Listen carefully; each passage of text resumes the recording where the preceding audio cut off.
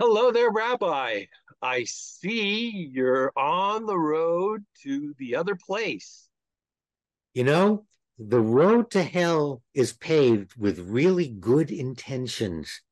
And so I have a caveat, a little warning for today to be really careful that we don't use our sacred literature to lead us all to that, wherever the sign is, to that place.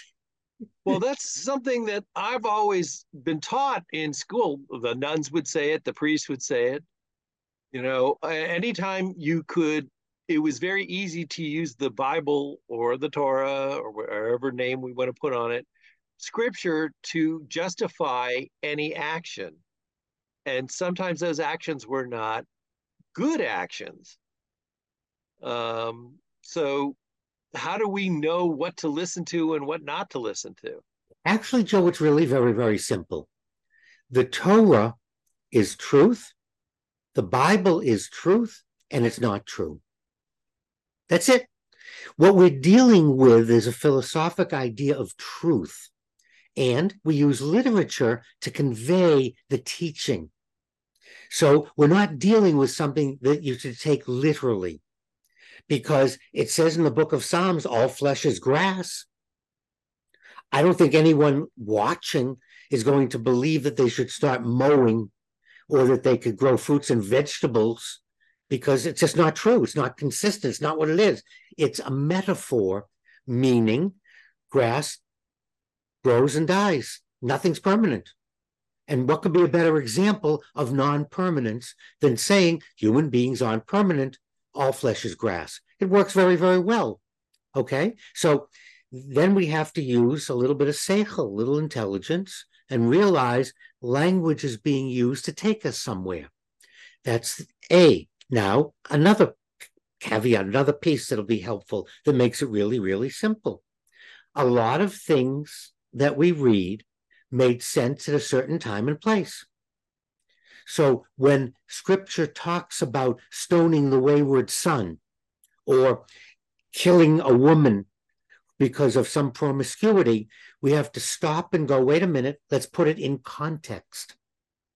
But we get lost so easily in this search. We can't really use the Bible as a literal guide. We have to use our minds.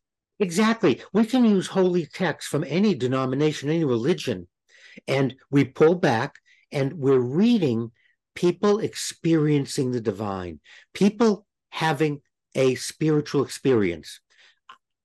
Why shouldn't I benefit from someone else's mistakes, successes, failures? And that's perfect. Here it is. This is what happens when I'm going to tell you a story.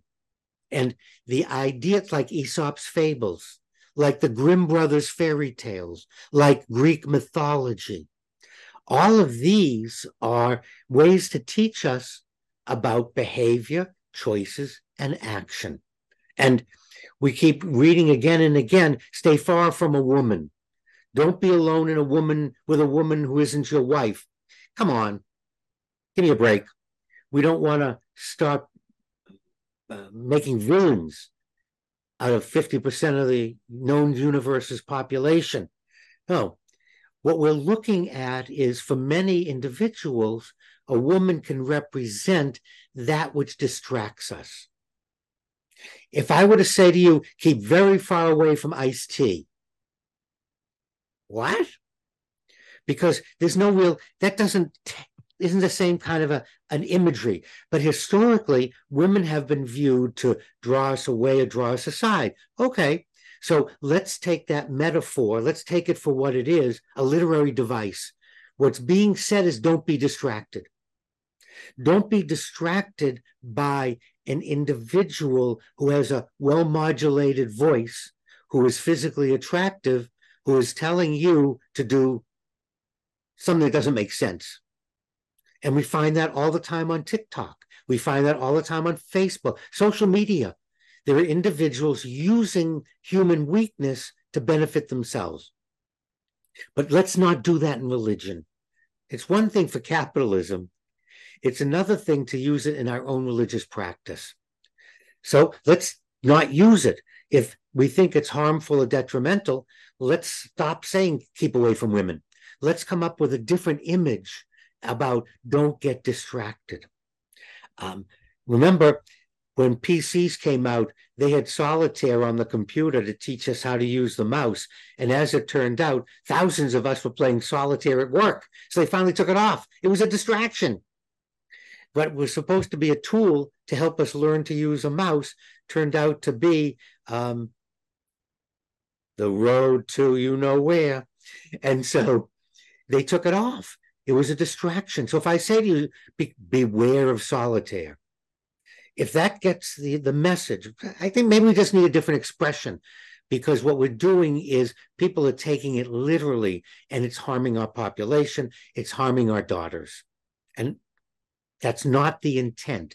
When the rabbis talked about staying far, they also said, don't stay far away from gamblers. That's also in the same passage. Stay away from pigeon flyers, because people weren't racing horses, they were flying pigeons. It's the same paragraph. Pigeon flyers, women, dice players, gamblers. They were stay away from those things that distract you.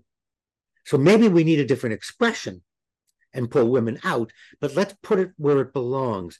Let's not get distracted from our spirituality and from God's message, because otherwise we're going to be on the road to you know where, Joe. So the Bible has its own set of beer commercials, is what you're saying. Thank you, Rabbi. As always, your wisdom is appreciated and never very distracting. And now that you brought that up, I could use a cold one, Joe. I'll see you next week.